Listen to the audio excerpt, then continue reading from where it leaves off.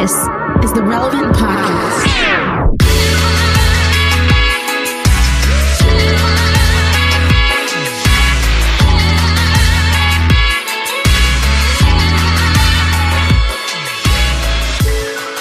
It's Friday, June 11th, 2021, and it's the Relevant Podcast. Here in Orlando, I'm your host, Cameron Strang, and joining me from Loverland, Virginia, it's Jesse Carey.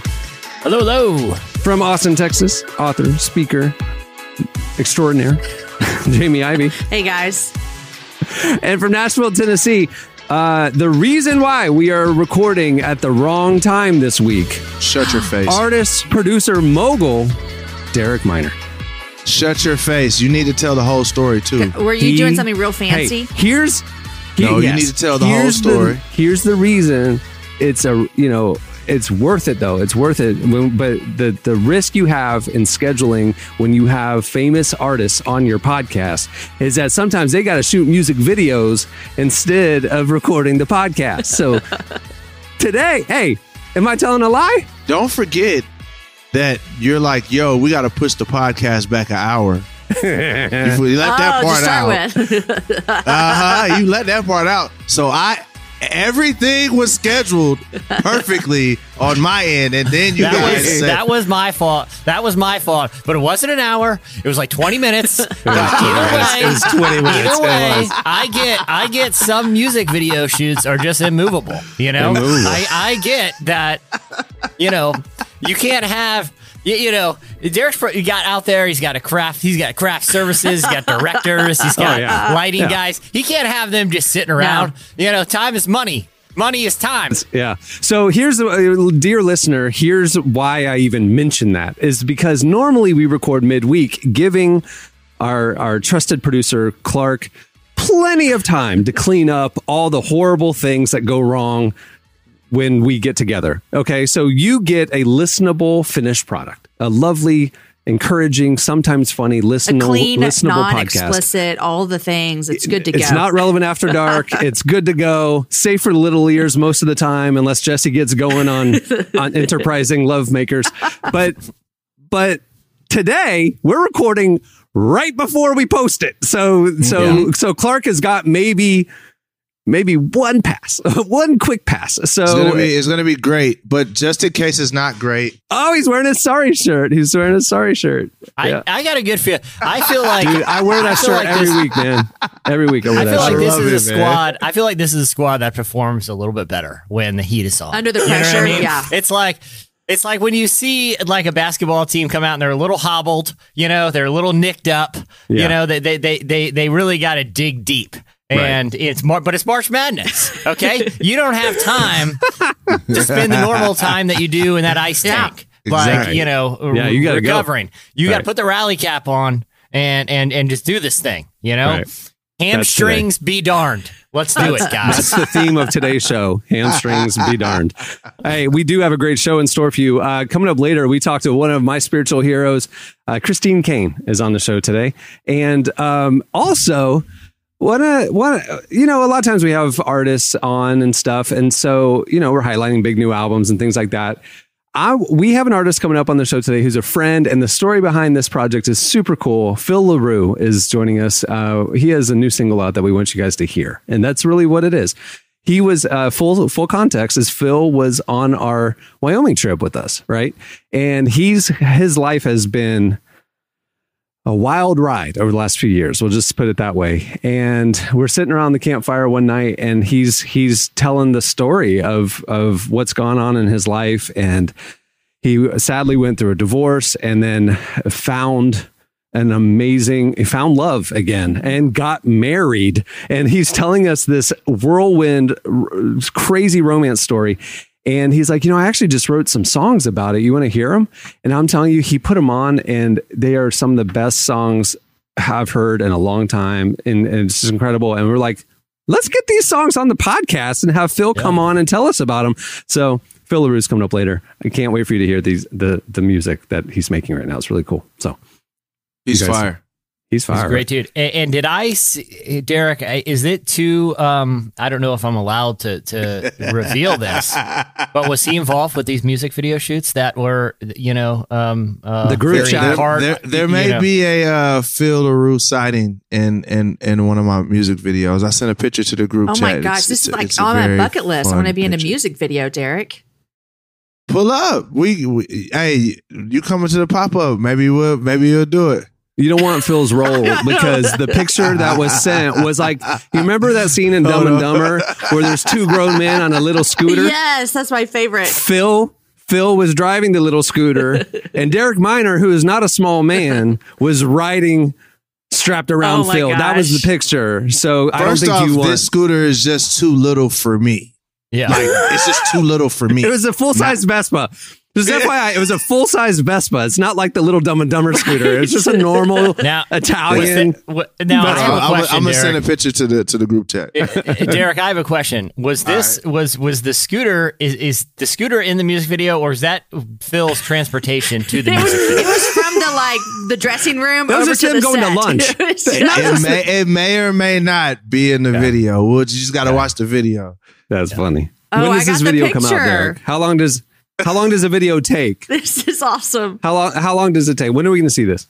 I don't know. Well, hopefully end of the month. So they got everything's cut. So then hopefully they'll get to editing and my editors are pretty quick. Assuming your videographers don't get robbed. Oh, Yeah, this is the second pass at this video. the same So video that you tried to do before.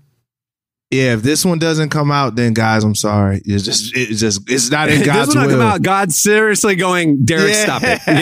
Derek, God is. There's a different strategy for marketing this song. It's that's what it is. All right. Yep. Well, we also have a game coming up at the end of the show that you're not going to want to miss. I guess I should also tell listeners, because we had to move the recording time because of the rock star on the cast, because we had to move it, we lost Tyler Huckabee. He's on vacation today, so we have no relevant news. And but he did write the game at the end of the show. Oh, so good. It's a Tyler stay game. tuned for that. Oh, sure. I'm sure he punished us. No, it's actually really funny. Okay, so there you go. Stay tuned. Up next, it's Slices.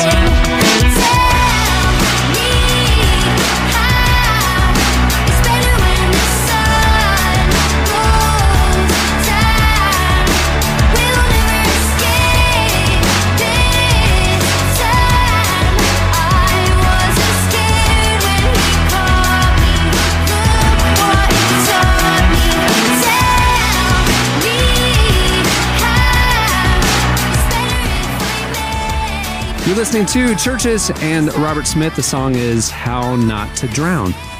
Just swim. Keep swimming. Well, today's broadcast is brought to you by literally my favorite luggage brand, Away.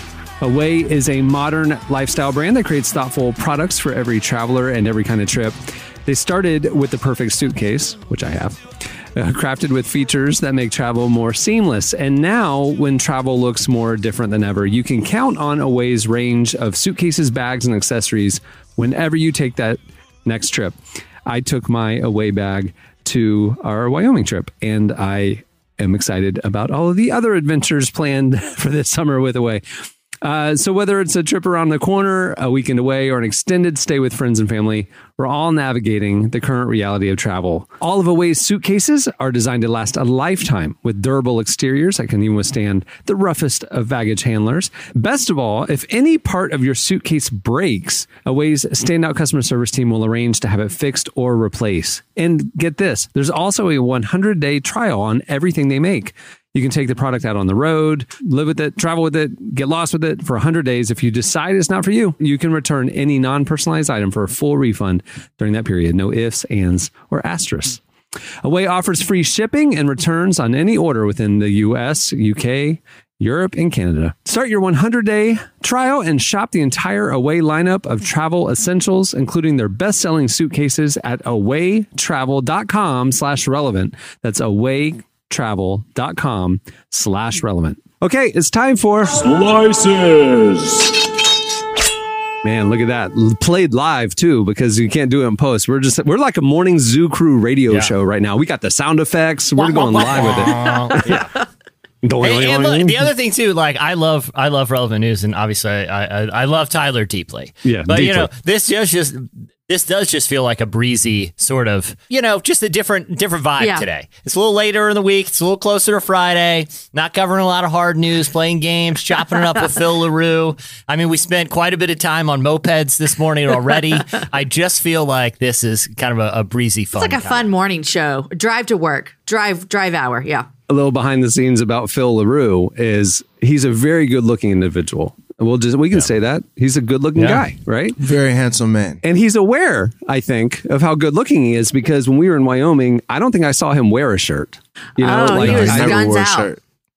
He was the guy. I don't know if in he the group. brought There's a always shirt. a guy in the group. Yeah, I don't know if he brought a shirt. TSA. I mean, when I saw him in the airport, he was just cruising right through. So he had a mask, but no shirt. No shirt. So yesterday, Tyler was recording this conversation that you'll hear later, and I tried to call Tyler, and he's like, "Hey, I'm on with Phil LaRue right now," and I just texted as a joke, tell him to put a shirt on. And so then Tyler calls me back a little while later, and I go, "Hey, did you tell him put a shirt on?" It's like an inside joke from our trip, and he goes, "Yeah, I told him." Apparently, though, during their interview, he was wearing a shirt that was not buttoned. Oh. And so Phil actually recorded this half shirtless.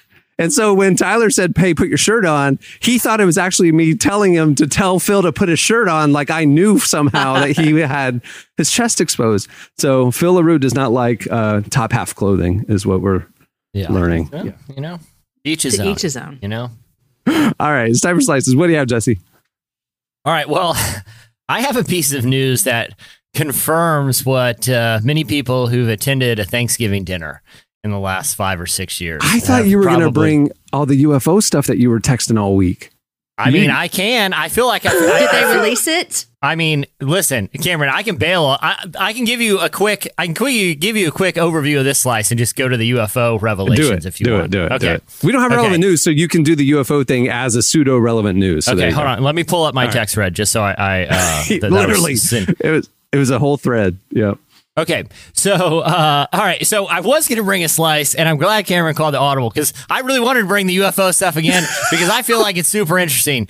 Derek, me, and Cameron, and a couple dudes, when we were in Wyoming, had a long conversation, and I laid out my theory of what's happening, and I feel like I presented a pretty compelling case, but I have more evidence that my theory is right. Oh. And no one in the media is talking about this. No one in the media, it seems to be, looking at what's hiding in plain sight. Okay, so I'm going to get to that. But first, I was going to say that the other piece I was going to bring is a study that confirms what anyone who's gone to their parents' house for dinner in the last 5 or 6 years. I'm not talking about my parents. My parents are pretty laid back, but you get it. You guys have converted with friends of the social circles that are a little bit older. I'll just read a paragraph, and I won't get into the details, so you can go read it for yourself, because we're going to talk UFOs. We're going to talk about them aliens. But I'm going to just get a quote one line from the Business Insider recap of this study that ran in the Journal of Psychology and Aging. A new study suggests that, contrary to popular belief, millennials aren't more sensitive than the baby boomer generation. In fact, it's the other way around. So, if anyone's calling all these young people snowflakes, data suggests it's the other way around. That actually, millennials are pretty chill about stuff compared to boomers. And they said this, so shout out to Gen Z, and then I'll pivot to aliens. One of the leading researchers with the project said this: based on our study, there's weak evidence to suggest that this younger generation is the worst in human history. So you hear that, Gen Z? You're not the worst. Not the worst. In human history. Hey. Congrats. And I'm pretty sure that guy, the way he worded it, you know, like, oh, well, yeah, he's definitely a millennial. Yeah. He's definitely a millennial. I was going to say, or he's the boomer. Yeah. He's the oversensitive boomer. Like, well, look, our data says they're not as sensitive, but we'll just say this. They're not the worst ever to be born in the history of humanity. So, also, how would they know that, right? How would they ever be able to quantify that? Yeah. And how do we know what generations were like before, 100 years ago? You know what I mean? Like, come on. Anyway. Yeah. Okay. So here's what I wanted to this is, and I'm so glad, Cameron, you brought this up, because I haven't ever received a text string as long as this one from you. So this is something you're very passionate about. You know what I mean? Normally your texts are fairly brief, normal, whatever. This was like one night. So yeah, okay. please tell the world. So to recap, we're the world is anxiously awaiting the official release from the Pentagon. And by the time this drops, we could get this released because it could come any day. My son, Caden, my oldest, is anxiously awaiting. Like he checked on like June 1st or something, and it wasn't there. He's waiting, so he's here. Well, tell him to temper his expectations and listen to this slice instead, because don't believe what they're going to. So, a quick recap. In a legislative bill, since there were these leaks of what appeared to be unidentified flying objects performing unexplainable aerial maneuvers that including going underwater and coming back from the air without disrupting the surface of the water. Some really bizarre stuff that was captured on cameras of like fighter jets and really sophisticated military defense systems were leaked late last year. Lawmakers put in a provision in, I believe it was one of the COVID aid bills, that the Pentagon had until this summer to disclose what they know about what these objects are. Well, a lot of that report has already been leaked, or at least people with knowledge of the report are leaking kind of high-level overviews. And it's basically what they are saying is that don't get your hopes up too much for this report, because it's essentially the Pentagon using that emoji of like the shrugging, like, I don't know, Like, remember Michael Jordan's like assistant in The Last Dance when he beats him at coins, and he just does the Michael Jordan shrug, like, I don't know, maybe that was fun. That's basically what the Pentagon is doing in this report. They're saying, hey, this stuff's out there. We don't know what it is. Here's what we know. So a lot of the speculation has obviously gone, well, it's got to be aliens, and they're zooming around. Our government doesn't know. Nobody knows what these aliens want. They're zipping around. Well, I proposed a theory on this podcast that I think it's actually advanced aerospace technology from domestic black projects that our military, or at least portions of our military, knows a lot about already. But in order to keep this technology secret and hidden from our adversaries and kind of keeping our actual military capabilities secret for security reasons, are allowing the public to sort of perpetuate their own theories about what these things are in order to kind of shroud the real technology with secrecy as a security measure. So that's been my theory. And I've been doing some deep diving just independently, okay? And I've come across some pretty compelling evidence. Like off of a high dive? Like into a pool or like into a lake? Stop it. Into the news. He said he was doing deep dive. It's summer. I don't know. I thought he was going to another direction. You're not going to believe it. I found a USB drive at the bottom of the swimming pool, and I plugged it in. I was like, the answers. Some Pentagon official. I've been doing some deep diving. Officials on the high dive before me. It slipped right out of Next that little netted pocket. That little netted pocket inside, money falls out. Bathing suits that like USBs. Older dudes wear. It just slipped right through the netting. Just slipped right through that. Netted, by the way, dudes, what's up with that netted underwear? You know what I'm saying? In bathing suits. So the water can flow out. I don't get it. And so the water can flow out. I know some people, I won't name names, cut it out because they don't like it in there. Your husband? I mean, I don't know. but I don't know. So maybe people can just cut it out if they don't like it. Okay, Jesse, before you go into your theory, so what you're saying is the government is saying, let the people keep talking. Like, let them keep believing there's UFOs, but it's really us. UFOs. Is that your theory? It's my theory. Yeah, okay, exactly. got it. Exactly.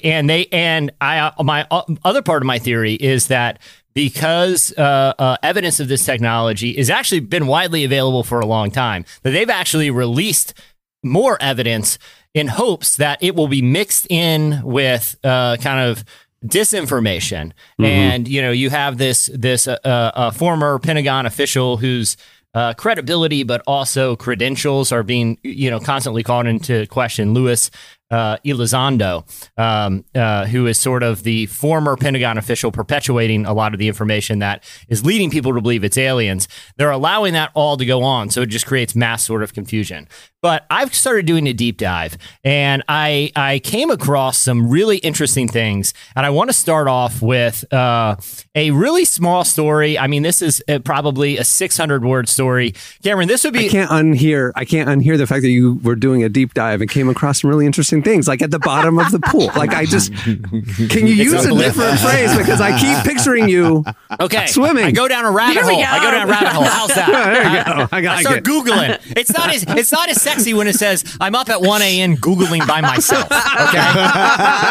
It sounds way cooler when you think I am like actually sleuthing around. Like if I had like one of those little flashlights in my mouth and I'm like rifling through a file cabinet at the Pentagon late at night, before I have to like hide in the closet. And I'm like, oh no, they're on to me. And it's just the janitor mopping in the hall. Okay, come on guys, get back out. It's just the janitor. And we start going through the files.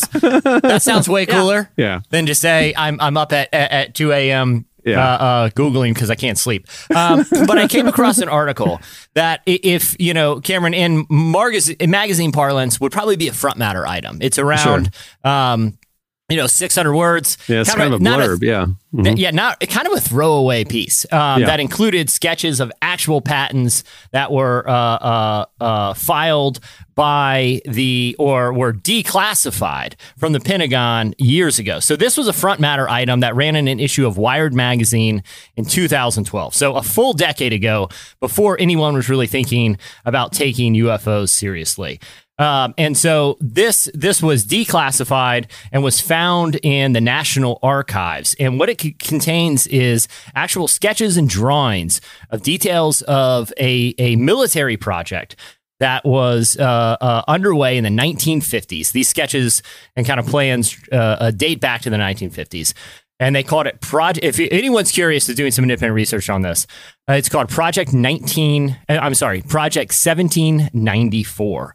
And basically what it proposes is that in 1956, the U.S. Air Force was contracted to create a new aviation technology that was basically flying saucer technology. So I want to read a quick blurb from this Wired magazine blurb. If the plans that follow through to completion, they would have created a saucer that could spin through the Earth's stratosphere at an average top speed of 2,600 miles per hour. Wow. It was designed to take off and land vertically using propulsion jets to control and stabilize the aircraft. Admittedly, the range of 1,000 nautical miles seems to be limited in comparison to other specifications, but if you hopped on the disc in New York, if it could have had you in Miami in 24 minutes. Okay, so this technology sounds a lot like what they're encountering in the skies over current military bases. And when you see the actual sketches, which again, these are available online, they were declassified over a decade ago. Okay, so this technology has sort of been hiding in plain sight for more than a decade now. According to official government documents, they ended up canning the project not long after it got underway, and here's the reason. Okay, so you guys tell me if that checks out. The cost of continuing the prototype was estimated at over $3 million. And it was just too expensive for them to continue. $3 million? Are you kidding me? The government, the military. We just gave out 1.2 trillion 3 times. Well, that was 1956 money too, and we didn't have the military budget back then that we do now. You know what I mean? Well, yeah. So that translates to about $26 million of current military budget. I mean, they have toilets that cost that. We don't believe you. You need more people. One single fighter jet right now, a single with using conventional technology, costs hundreds of millions of dollars. Okay, and we have countless fighter jets in our Air Force. So the idea that they canned this project that would have absolutely game-changing aerospace technology in our fingertips, they just say they canned it because it was too expensive, when observably that seems to be not a barrier for new technological innovations with the military, aerospace technology. Here's my theory that if we know that the government was experimenting with this technology in the 1950s, they got so far down the line that they at least thought it was theoretically possible to create a craft that could take off and land vertically and could get passengers safely from New York to Miami in under 25 minutes. That's with 1950s era technology. Okay. That's insane. I said this in the car to the guys. This is how rapidly aerospace technology evolves. Okay, you could have been alive, right? You had been young, but you could have been alive when the Wright brothers took their little hang glider off the Kitty Hawk in sand dune for humanity's first flight. Which I live close to Kitty Hawk. I've been on 1,000 field trips there. It's not that impressive. You could huck a disc golf frisbee as far as the Wright brothers get, literally off the top of that sand dune. Okay, it is not that impressive.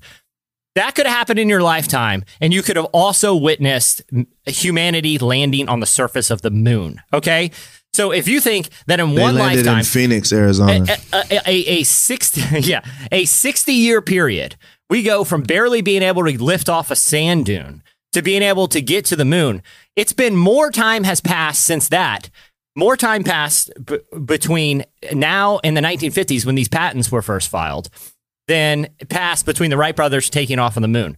So you're telling me that with the 1950s technology that was in development at the time, it was kind of mysteriously just sort of ceased, that they just pulled the plug on it. It seems much more plausible to me that advanced aerospace technology has been in development for decades. It got to the point where they had to make the decision whether this will be publicly released technology or they would keep it secret to preserve national security, but also defense superiority.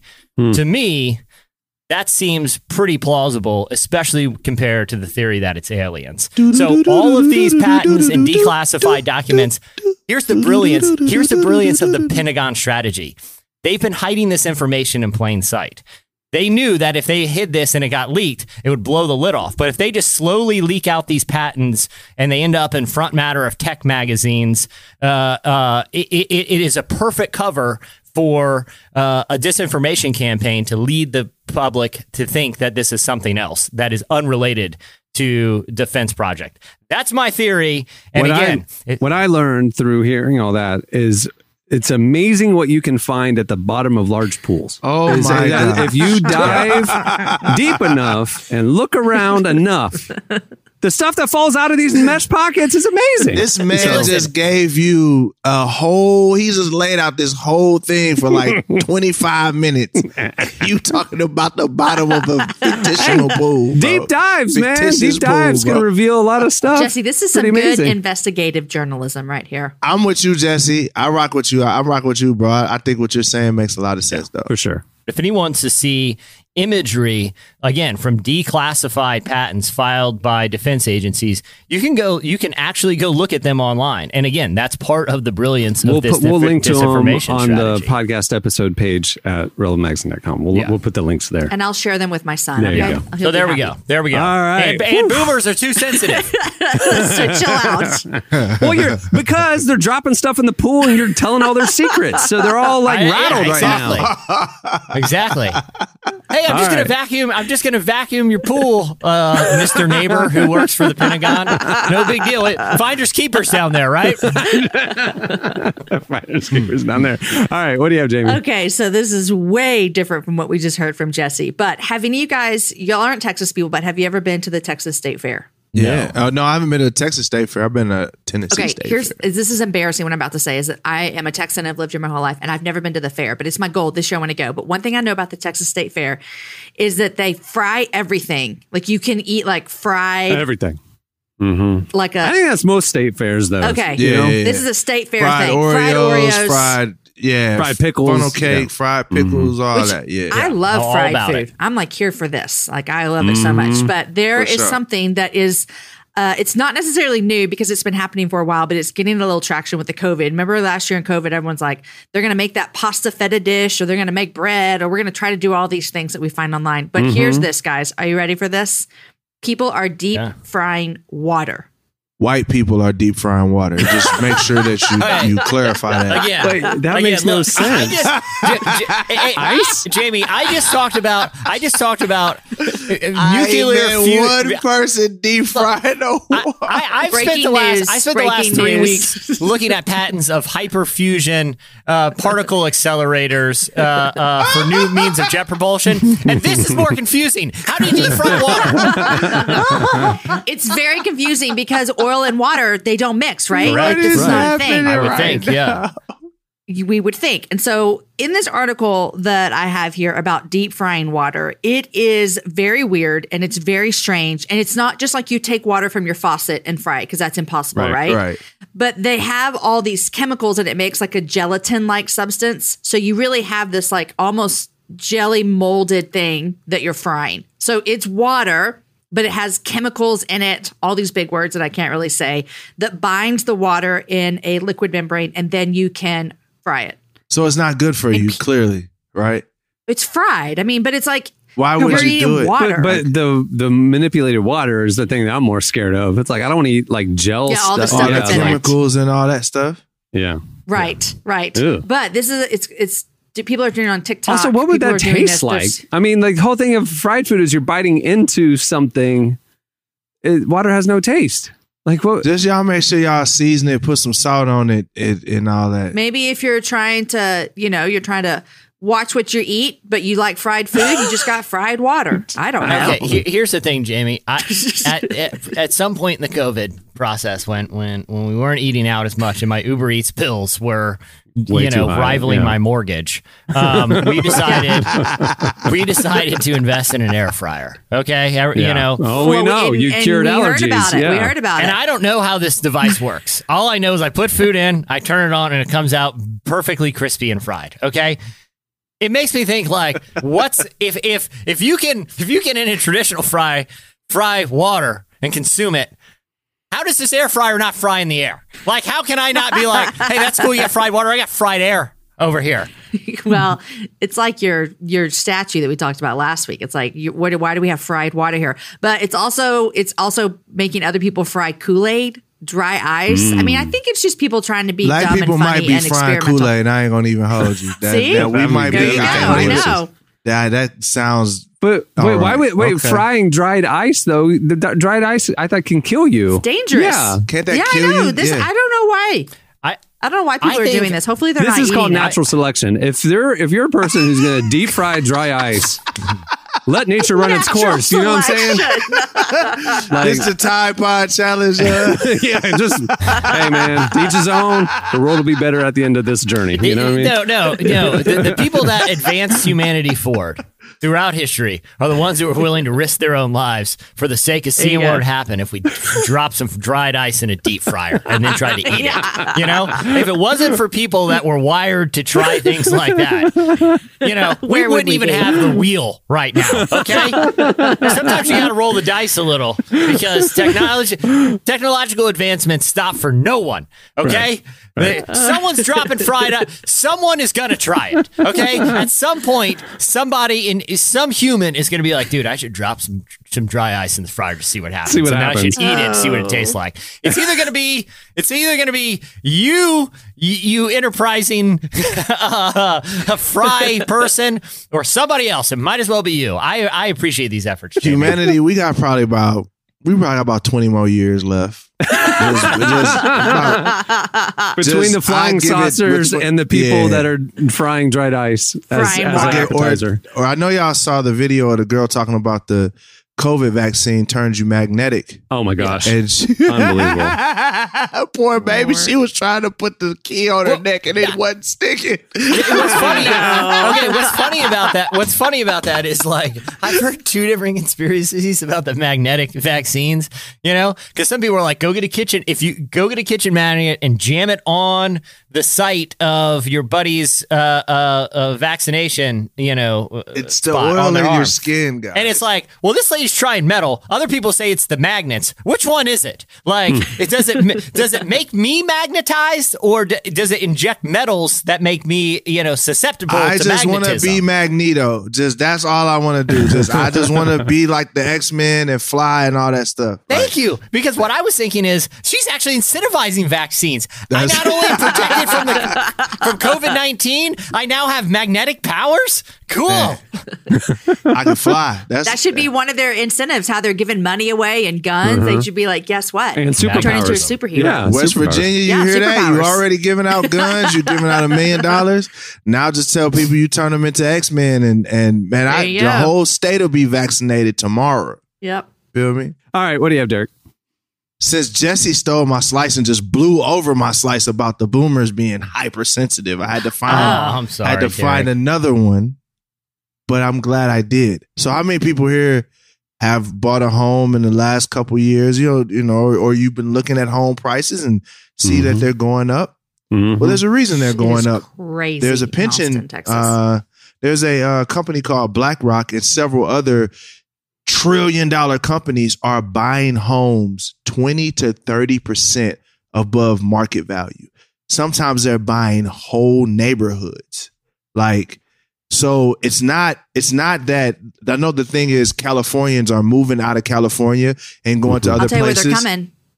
Austin, Texas. But it's not the Californians. It could be the Californians, or it also could be that these big $1 trillion companies are just buying all these single family units up and renting them out to people. They're renting them? Why? Yeah, because they have the money to do it. So it's capitalism being capitalism. It's like, hey, there's opportunity here. We're buying all of this stuff. And if we buy up the home market, we get to control it. The more you own it, the more you get to control it. So it was in the Wall Street Journal. It says you now have permanent capital competing with a young couple trying to buy a home, said John Burns, whose eponymous real estate consulting firm estimates that in many of the nation's top markets, roughly 1 in every 5 houses sold is bought by someone who never moves in. That's going to make U.S. housing permanently more expensive. So this is another one. This is for you, Jamie. It says, the consulting firm found Houston to be a favorite haunt of investors who have lately accounted for 24% of the home purchases there. Investors' slice of the housing market grows as it does in other boom towns such as Miami, Phoenix, and Las Vegas, among properties priced below $300,000 and more. So in decent school districts. So in all these areas, they're buying up all of these homes, up to 25% in Houston. That's crazy, right? That's crazy. Yeah. So basically, if you're starting out, young couple, you have no chance of buying a house, is what you're saying. You're no screwed chance. Right now. I've said that 1,000 times. I'm like, how does a person who graduates and has a great job, and how do they buy a house in Austin, Texas? I just don't know how they do, because it's impossible. People are selling their houses and getting 25 offers within 24 hours, and it's like $50,000, $75,000 above asking price. It is crazy. Yeah. Well, that tripped me out when it said 1 of 5 are bought by people who never move into the homes. Like, that's crazy. Well, but think about it. So they overpay. This investment firm overpays by 30%. And his history will tell you that the housing market will always appreciate eventually if the road's long enough. You know what I mean? Look at housing prices from the 50s to now, right? So if they're holding an asset that they overpaid for today, but it's generating income every month, and then 10 years down the road, that asset will be worth more than what they paid today. So it's an investment that will appreciate eventually and will make income the entire time you're holding it. Of course, investors would be scooping them up. I wish I had some of those houses. You know what I'm saying? But the other side of that coin is, we've seen what happened when that bubble inflates too fast, and instead of growing steadily over time, it bursts and resets. Yeah, but think about it. But it resets within our lifetime. Yeah, the stock market does this too. It does burst and reset. Think about 2008. The Big Short and all that. The housing market. But look, it took a while. But 10 years later, housing prices are way higher than they were then. So eventually the asset that you overpaid for will be worth that or more. And it made money for you the entire time you held it. And these guys are talking. These are trillionaires. Like these aren't millionaires, billionaires. They can wait it out. Yeah, they can wait it out. That's exactly right. It's eventually So going to be worth what they paid, if not more.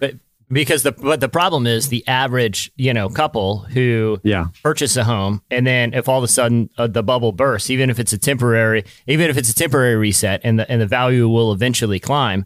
If you're sitting on a house that's technically underwater, where you owe much more than it's worth, then you're in a lot of trouble if you don't have the resources, which there aren't a lot of people who do, to be able to then manage an upside down asset, and a lot of people, you lose the benefit of being able to utilize the equity you have in your home to kind of secure up other assets if all of a sudden that asset is now worth much less than you owe on it. Now you're in trouble. You're right. I mean, but the big difference between 12 years ago, that bubble popping, and now was the predatory lending practices back then. Yeah, that's true. Now people are getting interest rates, fixed interest rates, 15 and 30-year mortgages, and so it's way less risky than back then when they were doing those. And after like 3 or 5 years, like they would adjustable rates, adjustable rate mortgage, and then all of a sudden their asset is worth nothing, and they owe this huge mortgage on it, and that's where people were getting foreclosed on.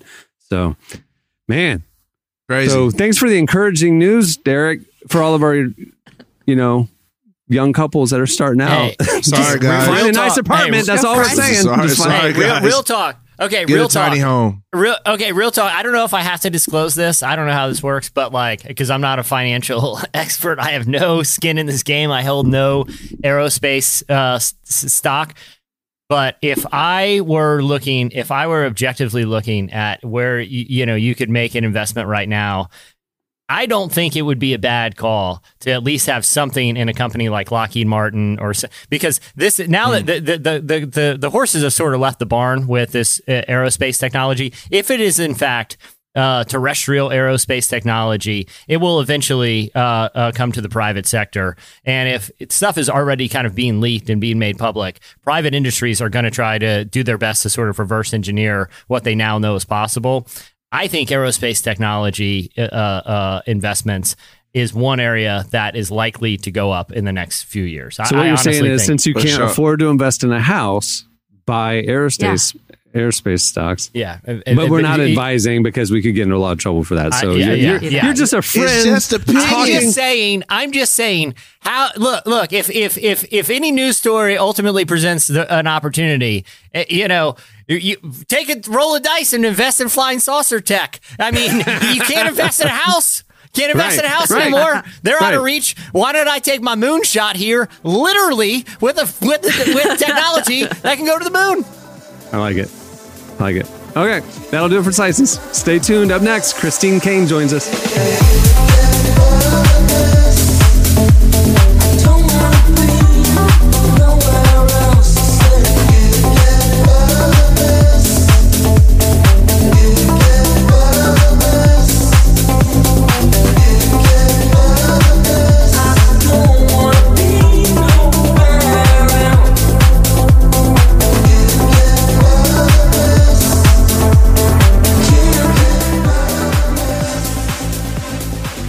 You're listening to John Summit and Parachute Youth. The song is Better Than This. Well, today's episode is also brought to you by BetterHelp. In 2021, mental health is finally a thing we can talk about. So many people are struggling right now and aren't feeling like their normal selves. And guess what? Therapy helps. It doesn't have to be sitting around just talking about your feelings. So what is therapy exactly? It's whatever you want it to be. You can talk privately to someone if you feel like you're not dealing well with stress, or if you're having relationship issues. Whatever you need, don't be ashamed of normal struggles and start feeling better, because you deserve to be happy. And now you don't have to worry about finding an in-person therapist near you to help. BetterHelp is customized online therapy that offers video, phone, and even live chat sessions with your therapist, so you don't have to see anyone on camera if you don't want to. It's much more affordable than in-person therapy. You can start communicating with your therapist in under 48 hours. Join the millions of people who are seeing what therapy is really about. See if it's for you. because you are your greatest asset. And right now, BetterHelp is offering a special offer for Relevant Podcast listeners. You can get 10% off your first month at BetterHelp.com/relevant. That's BetterHelp, HELP.com/relevant to save 10% off your first month. Well, if you've been following along for the last couple of months, we've been doing a content series called Quarter Life, specifically focused on the issues and topics you tackle in your 20s. Everything from career to faith, relationships, mental health, wellness, so much more. We're talking to well-known authors, entrepreneurs, faith leaders, and others. We're doing it to encourage and inspire you to make the most of this season of life. We do a new article at relevantmagazine.com every Tuesday and Thursday and have a conversation with leaders and influencers here on every podcast. Go check it out, the Quarter Life section at relevantmagazine.com. The 12-week series is sponsored by our friends at UHSM. As you're rethinking everything in your 20s, you should rethink your healthcare as well. Go check out what UHSM is doing. It's revolutionary. Well, our Quarter Life conversation today is with a person who needs no introduction, Caine. She's an author, activist, sought-after speaker. She's known for her ability to effectively communicate a message of hope. She has a heart for reaching the lost, strengthening leadership, and championing the cause of justice. With her husband, Nick, she co-founded the A21 campaign to fight human trafficking and propel women to encourage women to reach their full potential. She recently talked to us about how easily we can fall into spiritual burnout without even realizing it happened, how to keep our guard up, and what to do when we get there. Here's part of our conversation with Caine.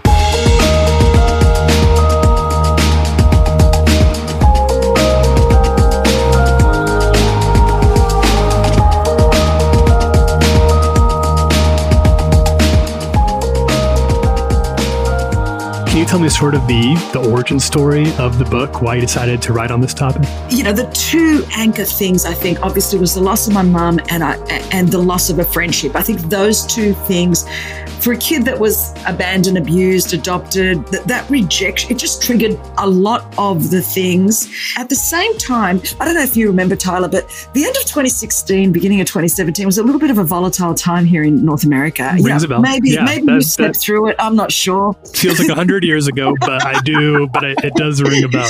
Yeah. But it was like, you know, subsequently to that, we've had a lot going on. But it was sort of the beginning of the visible shaking. Like there had been a shaking, I'd say, going on for years before that. But it was like, oh my gosh, we're all starting to see the tower is crumbling, whatever that might be.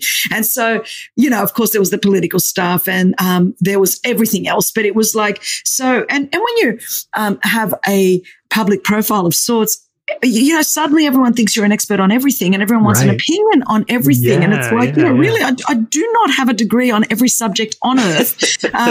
And just the weight of it all. I think sometimes people forget that you're a real person. And, you know, and in the midst of that, you're running, you got a job, you're making mistakes, you're trying to get stuff right. You're just a human being that is getting through all of this. Anyway, so there was this one day I went in, Nick was watching, it was a documentary on this thing called Hell Week.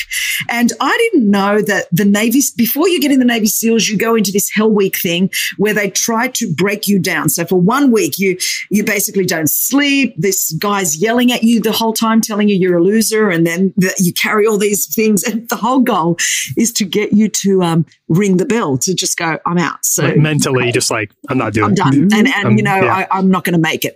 So as I'm watching this, I start to cry. You know, it's not many people are going to cry during Hell Week in the night watching it. And we're just not. And Nick goes, you know, what's up? And I said, I think this is how I feel. It was then that journey of going, I realized in my own heart, when I say I've drifted, not like drifted from obedience to Christ, but I had drifted from a true passion for my purpose. I drifted from the mission of going, I'm going to go, you know, foot on the gas all the way till I go home kind of thing, whatever that might mean. You know, that could mean anything. It made me really have to dig deep to go, where really am I anchored? If as a 55-year-old woman speaking to, you know, at this point, still some of the younger generation are listening, what is it that I've got to say? Because it's not about my achievements or accomplishments. It's like, you know, man, if you are going to run this race and finish this course and not drift, this is what I've got for you. This is the only stuff that I know that is going to keep you anchored. If you could go back and sort of prep Chris in 2015 for what was coming, what would you tell her that could maybe have kept you anchored instead of, that could have kept you and prepared you at a spiritual level for the storms that you were about to go through, as we all go through storms eventually? Well, Tyler, I would kind of flip that a bit, because I think the reason I didn't drift out to sea is because of the practices I had developed. A lot of other things that I had hoped would keep me, whether it was relationships, systems, structures, no, they didn't. Like if that was, if my trust was there, I'd be out to sea with everybody else. But as I go through and talk about the value of, the word and prayer and church and healing and trusting God, I mean, we're talking basic biblical truths. And I hope I've unpacked them in a way that is really going to help people to think, no matter where they are, whether they think they're out at sea right now or whether they don't even realize they're drifting, because that is the most dangerous thing. And I keep saying it, you'll hear me say it 100 times. All you have to do to drift is nothing. Like in this period, if we all just are not proactively going, I better check my anchor, check the links in my chain and go, you know what? Am I really rooted and grounded in Christ? And some of these things that I think are negotiable. Does church really matter? Does reading the Bible really matter? Does praying really matter? Does community really matter? Does gossip really matter? Does slander really matter? Does sleeping around really matter? Does this, all the stuff that we think does it? I'm like, y'all need to check the links in your chain, because some of the stuff that we are flippant with, when a Category 5 hurricane comes, and it will come for all of us, I think being part of a life-giving community is very, very important, because I wouldn't have made it alone. I mean, you think, wow, I've been doing this for a lot of decades. I'm on the front lines doing this, but the practice of gathering, I think is so important. It's not just a token thing. In that season, Tyler, to be honest, there were times I couldn't take myself to Jesus. I needed someone to carry me, and drop me at the feet of Jesus and go. So I think that's very, very important. I think in our day and age, to not devalue the importance of prayer. I know, I speak to a generation, and oftentimes they'll say to me, does prayer really even matter? Does God really even listen? Does it even make a difference? I mean, look at the state of the world. And I've had many young people like, are you serious, Chris? Do you really believe that prayer makes a difference? And my thing is, I still, 30 years in intimate relationship with Jesus Christ, I can tell you it's real. I just want to encourage people and go, the anchor, Jesus is this hope we have as an anchor for our soul. He is worthy. He is faithful. He is just. And kind of in all of our wandering and all of our drifting, we've got to set that anchor down, man.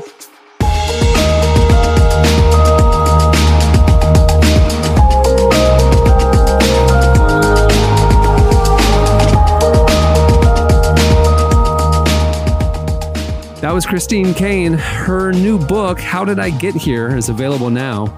And go read the feature we have with her in the brand new issue of Relevant, the summer issue. It's out now, and we have a fantastic feature with Christine in that issue. You can find it at relevantmagazine.com/magazine. Check it out. Baby, I live to survive another heartache. I live to survive another mistake. I live to survive another heartache. I live to survive. I live to survive another heartache. I live to survive. You're listening to Mo. The song is Live to Survive. It makes sense. Well, today's episode is brought to you by podcast creation platform Anchor. If you haven't heard about Anchor yet, it's the easiest way to make a podcast. First of all, it's free. There are custom tools that allow you to record and edit your podcast right from your phone or computer. Anchor will then distribute your podcast for you so it can be heard on Spotify, Apple Podcasts, and every major platform. The cool thing is you can also make money from your podcast with no minimum listenership. It's everything you need to make a podcast in one place. Download the free Anchor app or go to anchor.fm to get started. Well, like I mentioned at the beginning of the show, our buddy, artist, songwriter, Phil LaRue was on our trip in Wyoming with us. And he's based in Nashville. He's been influential in creating some of the biggest hits on the Christian chart over the last 2 decades, writing and working with artists like Jars of Clay and 10th Avenue North. He also creates his own music, and he just released a 3-song collection called Night Swimming, which is available now. We want to bring him on and introduce these songs to you and hear a little bit of the story behind them. Here is Phillip LaRue. You and I should take a drive. Light 'em out and put it all down behind us. Love. You and I should take a drive. Light 'em out and put it all down behind us. Mainly for people that are listening, like most of my time spent is like the guy you don't hear about. Like, I'm the songwriter behind the scenes. You know, I get to I write a lot of songs for a lot of amazing artists, and it's been an incredible thing to be the guy that you don't hear about or think about, and to serve other people's stories. But just like the last 3-4 years, I felt challenged to release my own music, and really went through an unexpected season of brokenness. And music became therapeutic for me all over again, to process my pain, to process my own questions. And I wrote a lot of sad songs, and it was really good for me to do, you know, for my own heart and my own soul. The idea behind that record, that EP, Night Swimming, it was my producer and I, Andrew Petroff, and I were we imagined taking a night drive. You know, I was I want to put myself, I want to go for a night drive with my wife, Lisa, and what would I feel? It's also interchange is talking about I didn't expect to be on this journey, but now that I'm with you, I want to embrace it and fully be present. And kind of this idea of, let's get in the car together and let's take a drive. Let's talk about the hard things, the beautiful things, and let's be together.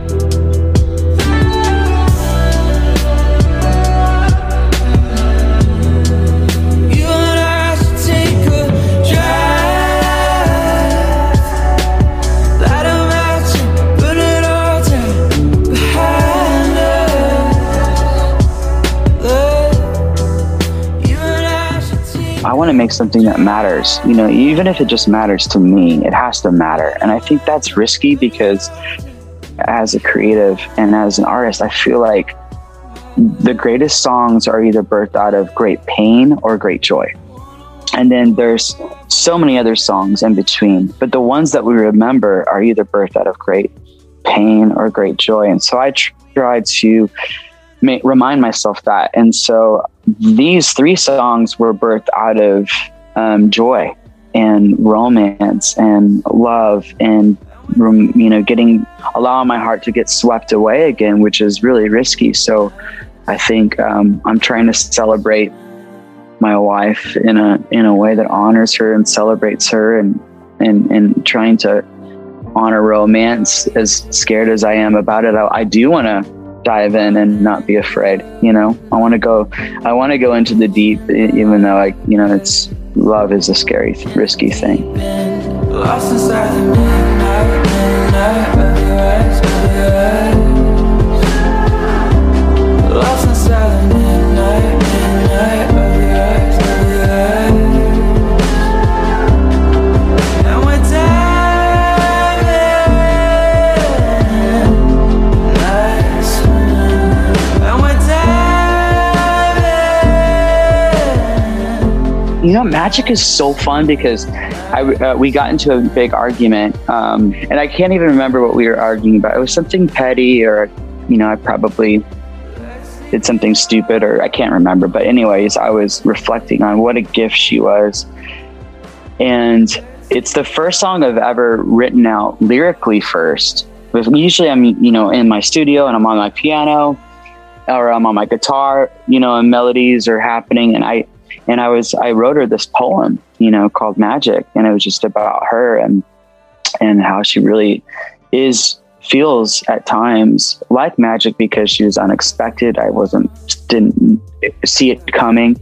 And I feel like the chorus alludes to the fact like one touch and she puts me back together again. And I think that there was parts of me that were fragmented and broken, and she's been part of, piecing some things together that needed to be healed. And so I wrote out this, I sent her this poem, and I was going to be in the studio the next day, and I could kind of already hear the song in my head. And it was the first time I've ever done that, where it's all lyrics first.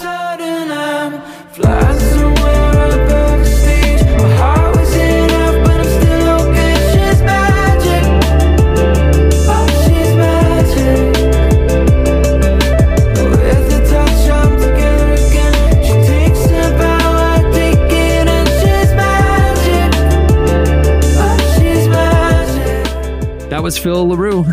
Go check out Night Swimming. It's available now wherever you get your music. And stay tuned. Up next, it's our game. I know a guy who claims that he is from a different planet.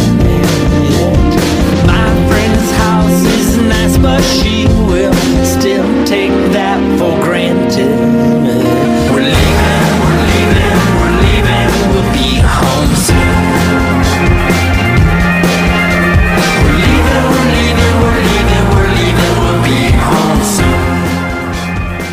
You're listening to Modest Mouse. The song is Leave a Light On.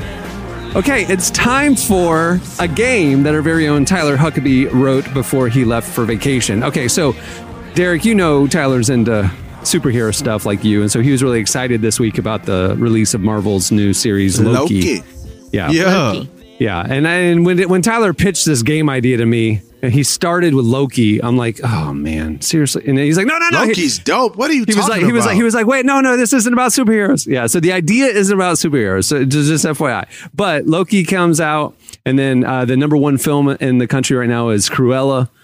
So it's a big week for. I've seen it. Is that going to help me? Is it good? And I'm just saying, Loki's a bad guy. Cruella's the villain. So it's a big week for bad guys. That's really the point. Is that it's gonna this summer is the summer that it's good to be bad. Put that on a t-shirt. That's what he wrote. That's what he wrote right there. It's good to be bad. But how good? Now this is the game. How good do you know bad? In this game, we're going to test your knowledge of the best of the bad. So twirl your mustache, poison your apples, and dust off your flying broomstick, because in this game, the only way to win big is to get bad. That's Tyler Huckabee's copy, everybody. I love that. He's amazing. Pretty good. He's pretty good. You got it. Wow. All right, so what we're going to do is I got a list of questions that are going to be multiple choice. All three of you are going to play. So here you go. You're all against each other, every man and woman for themselves. And so what I'm going to do is I'm going to read the question. I'm going to give you options, and I'm going to go around the horn, and y'all pick your answer, okay? And then Clark... I'm just going to copy what Jesse says. Yeah. But see, you might be sitting next to the kid who fails the math test, and you're copying the wrong person. I'm a big faker, Derek. All right, here we go. So first question. In 2019, audiences and critics flocked to Todd Phillips's The Joker, the grim, gritty exploration of the true origins of Gotham City's crown prince of crime. Joaquin Phoenix won an Oscar for the role, the second actor to win an Oscar for playing Batman's arch nemesis after the late, great Heath Ledger. Which other two actors have won an Oscar for the same character? Okay, for playing the same character. Is it A, Marlon Brando and Robert De Niro for Vito Corleone in The Godfather? Is it B, Charlton Heston and Jack Huston for Ben-Hur in Ben-Hur? Is it C, Leonardo DiCaprio and Robert Redford for Jay Gatsby in The Great Gatsby? Or D, John Malkovich and Matt Damon for Tom Ripley in The Talented Mr. Ripley? Let's go around the horn. Jesse, which one do you pick? I feel pretty confident about A on this one. A. All right. Derek. A. Jamie. I hand to the heavens, I promise. I was going to pick A as well. All right. The correct answer is A. Marlon Brando and Robert De Niro for Vito Corleone and The Godfather. Come on, so Tyler, step up that game. Tyler said it's going to start. Jesse, don't say that, because he'll I think he sandbagged. I think he sandbagged the first one to get our. He did. That's what he told me. Yep, that's exactly what he did. All right, here we go. In 1992, the hit "The Candyman," audiences were introduced to a hook-handed, honeybee-wielding spook who menaced any unsuspecting residents of Chicago who dared say his name 5 times in a mirror.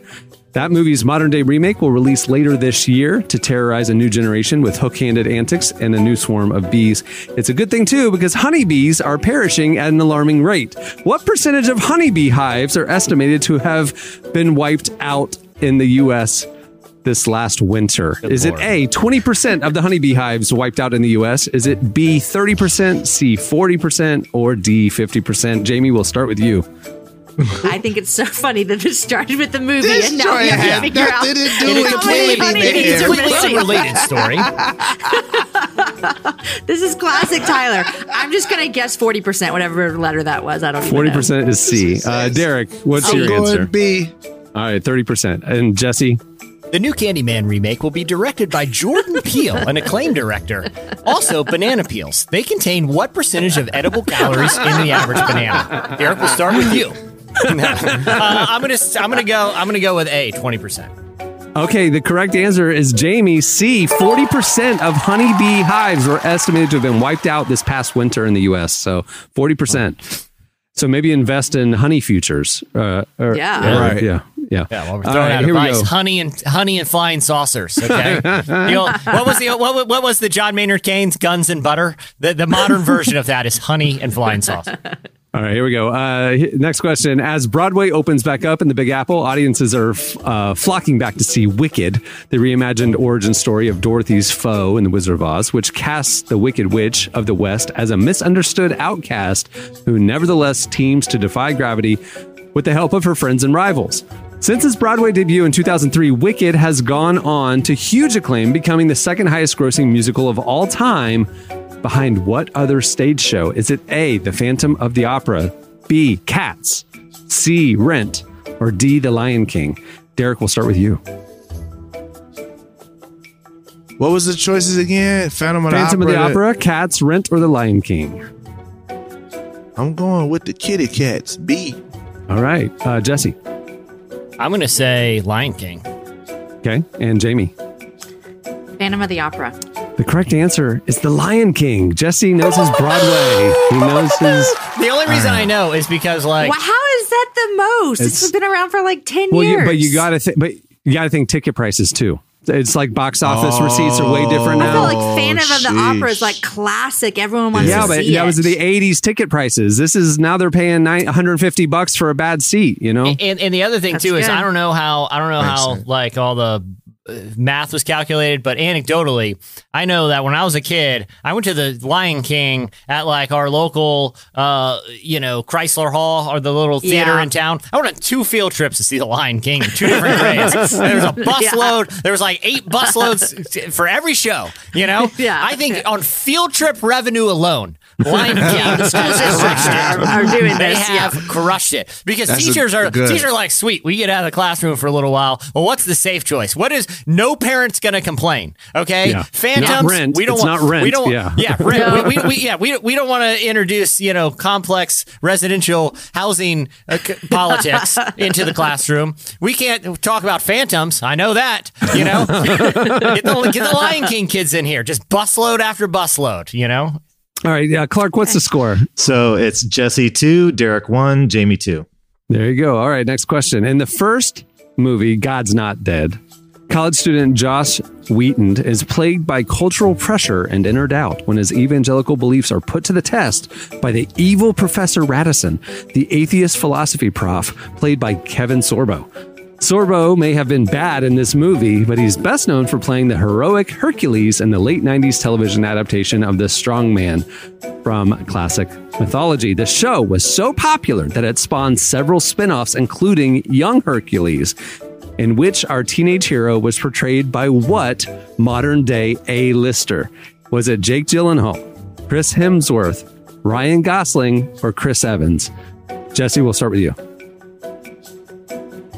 Young Hercules spinoff played by one of those 4 actors. He went from God's Not Dead, him being a bad guy in God's Not Dead, to Hercules, to a spinoff of Hercules. It's not even. Can you read them one more time? Read the Cameron? choices one more. Jake Gyllenhaal, Chris Hemsworth, Ryan Gosling, or Chris Evans? I'm going to go, man, this is tough. I don't know. I'm just going to throw a flyer. Hemsworth. Can I also say that a listicle that Tyler and I collaborated on many years ago that was titled 9 Spooktacular Costume to Wear to This Year's Harvest Party? We suggested one of them. And this is at the height of the God's Not Dead. This was like the year it came out. We said that you should go as zombies Kevin Sorbo. And we said that in life, he molded young minds. In death, he will eat them. And so he dies at the end of God's Not Dead. He died at the end of God's Not Dead. I didn't know that. Yeah. There you go. Spoiler alert. All right, Jamie, what's your answer? Jake Gyllenhaal, Chris Hemsworth, Ryan Gosling, or Chris Evans? I'm guessing Jake Gyllenhaal. All right, and Derek? Going Ryan Gosling. Correct answer, Ryan Gosling. Derek got that.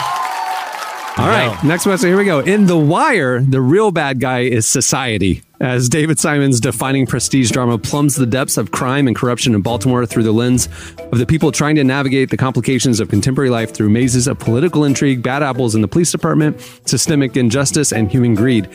The show launched the careers of countless character actors, and a few more so than Michael K. Williams, who got his first acting gig when which well-known rapper said Williams looked menacing enough to, quote, be my little brother.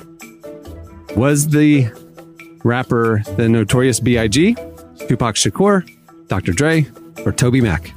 Jamie, we'll start with you. Can you tell me the year that this happened? This is going to help me. No. Is that it would have been the 90s because The Wire started at the end of the 90s. And so he got it. We're still alive then? Everybody in the list was alive when they would have said this to That's what Michael K. Williams. I was going to see if there was a loophole. Okay, yeah.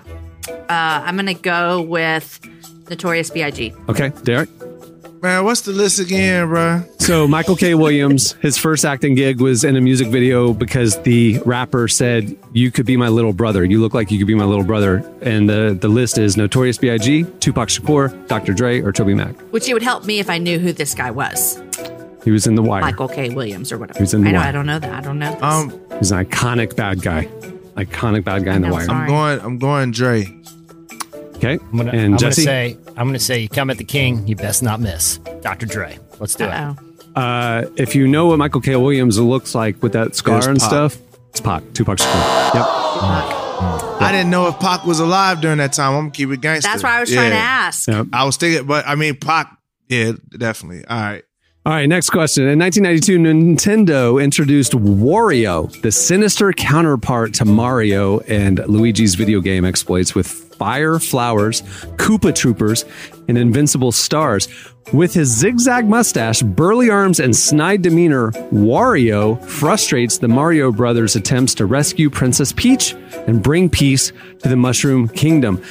That's been Mario's goal since his very first appearance in 1981, when he debuted in the original Donkey Kong arcade game under what name? Was the character's name that eventually became Mario? Was it Mr. Plumber, Guido, Jumpman, or King Peach? Derek, we'll start with you. You went from the bad guy Wario to Mario Brothers to the debut. First time we saw the character. Anytime there's that much context for a question, I know. But I do feel like I know the answer. I feel like I know the answer to this one. Mr. Plumber, Guido, Jumpman, or King Peach? The Plumber, Guido, Jumpman, or King Peach? That was the original. It's like a clue game. Yep. The Plumber. Okay, Jesse? Jumpman. And Jamie? I was going to say the plumber too, but okay. I'm nervous now because Jesse seems so confident. The character was first known in 1981 as Jumpman. There you go. Jesse got the point. All right. Where are we at, nerd Clark? Stuff. I've been friends with Tyler too long. He brings this kind of stuff up conversation. Tyler, how you doing, man? How's life in Nashville? Good. Did you know in 1981 the original name for Mario was Jumpman? Anyway, things are good. Family's good. Hey, by the way, the honeybee population declined by 40% last year. Yeah. What's going on in your life? You still vacuuming pools recreationally? Just seeing what's down there? What's the score? Okay, so Jamie and Derek are tied. Jesse is leading with 3. Derek and Jamie have 2. And they have two each? All right. They have 2. Okay. So here's the final question, the seventh question, and it's worth 2 points. So if Jesse gets it wrong and y'all get it right, one of you could win. Here we go. That's right. Here it is. Lucifer, the morning star of creation, was cast out of heaven by God and the angels and has been the enemy of creation ever since. What movie was this? What movie was this? I'm not familiar with this story. The ultimate bad guy, Lucifer. During the Middle Ages, the Knights Templar were accused of worshiping a half-goat, half-human creature known as Baphomet. And physical traits like goat hooves, a tail, and horns soon became associated with popular depictions of the devil. Ironically, the goat is also used to mean the greatest of all time, a designator recently bestowed on U.S. gymnast Simone Biles for perfecting her signature move, the Biles, which is a triple twist double somersault, a double twist triple somersault, a double flip backward somersault, or a cartwheel twist double backflip. A, B, C, or D. Oh my gosh. I just read about this, but all those Derek words I don't know. looks so mad right now. They all He's sound just the same. Say all those moves sound impossible, you know. And They all sound and the here's same, the thing: too. I saw a clip of her performing this maneuver. I saw like the GIF of it, or whatever. And I couldn't even tell what happened in the air. I was just very impressed. I just saw. It was like in the cartoons where the Tasmanian devil just starts spinning, and it's just like just limbs and air. Like that's what it's like. You're like, wow. I have no idea what you did in the air, but I know it was very. Derek very looks so mad or bored or so. I don't know what, but bro, that fucking had nothing to do with Lucifer, bro. Like I'm just like, bro, why is you just get? Stop it. The goat was the depiction of Satan, and then the goat is also the greatest of all time. And Simone Biles is the goat. Here's what I'm proposing. True. I'm proposing we all just pick a letter and just roll with it here. We got I mean, what is because there's no reasoning around this. Derek is saying confidently. Derek saying that the Biles is a double twist triple somersault. B. Okay, Jesse. I'm gonna go A. Whatever that is. Triple twist double somersault is what Jesse chose. Okay, and I'm going with C. Double flip backward somersault. All right, the correct answer and the winner of the game is A. Jesse. The Biles is a triple twist double somersault. There you go. Listen, She's the only goat, reason, man. real talk, guys. That was all a bluff. The real reason I know that is because I've been spending a lot of time vacuuming pools for people who work for the Pentagon. Yeah. Came across a pretty sweet high dive. I pulled up the Biles. And guys, you're not gonna believe it. I nailed it. I nailed it off this guy's high dive. And I also found some pretty sensitive national security secrets in the skimmer baskets. So I don't know what's going on over there. All right. Well, congratulations. Oh my gosh. And here's the thing. There's actually a lot more questions. I just they're so dense. I'm pulling the cord. I'm pulling the cord right now. Oh my gosh. That'll do it for. I'm gonna fight Tyler, bro. Hey,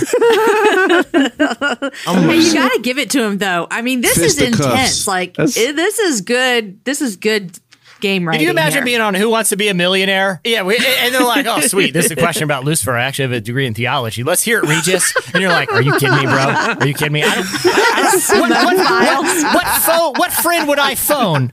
Okay, that knows the intricacies of a gymnastics move that was invented a week ago. Okay, right? Who am I gonna call? Who would know that? When it went to the goat, I was just like, oh man. Like I was twisting, I was reading it live, twists and turns. I had no idea where it was going to end up either. Bro, I had so much anxiety about the last question, bro. Like I'm just like, bro, what is he about to say? Oh man! All right, well that'll do for the new game, The Bad Guy. Well, it's the year of the bad guy. Maybe it'll make a reappearance. Who knows?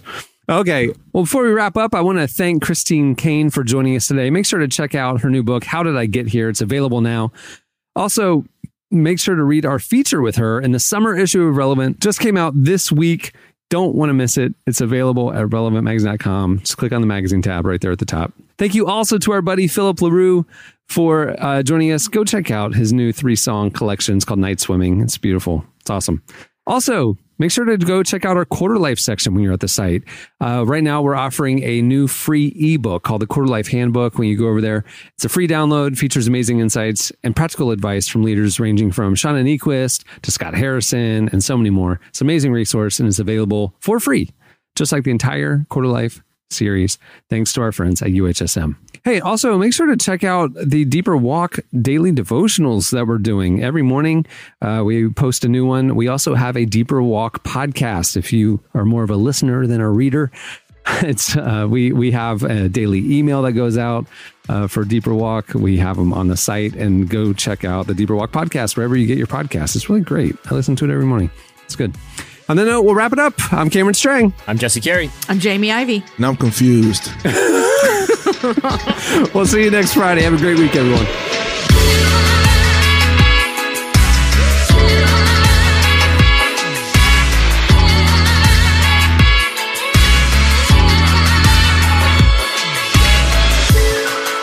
Thanks for listening to the Relevant Podcast. Check out our features, interviews, and news updates every day at relevantmagazine.com. And make sure to follow Relevant on Facebook, Twitter, and Instagram for the latest. For more great podcasts, browse the shows on the Relevant Podcast Network, which you can find at our site.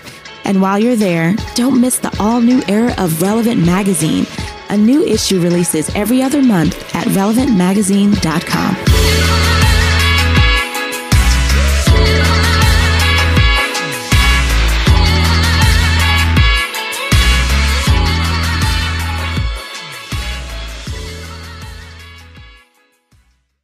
Roll a dice and invest in flying saucer tech. Relevant Podcast Network.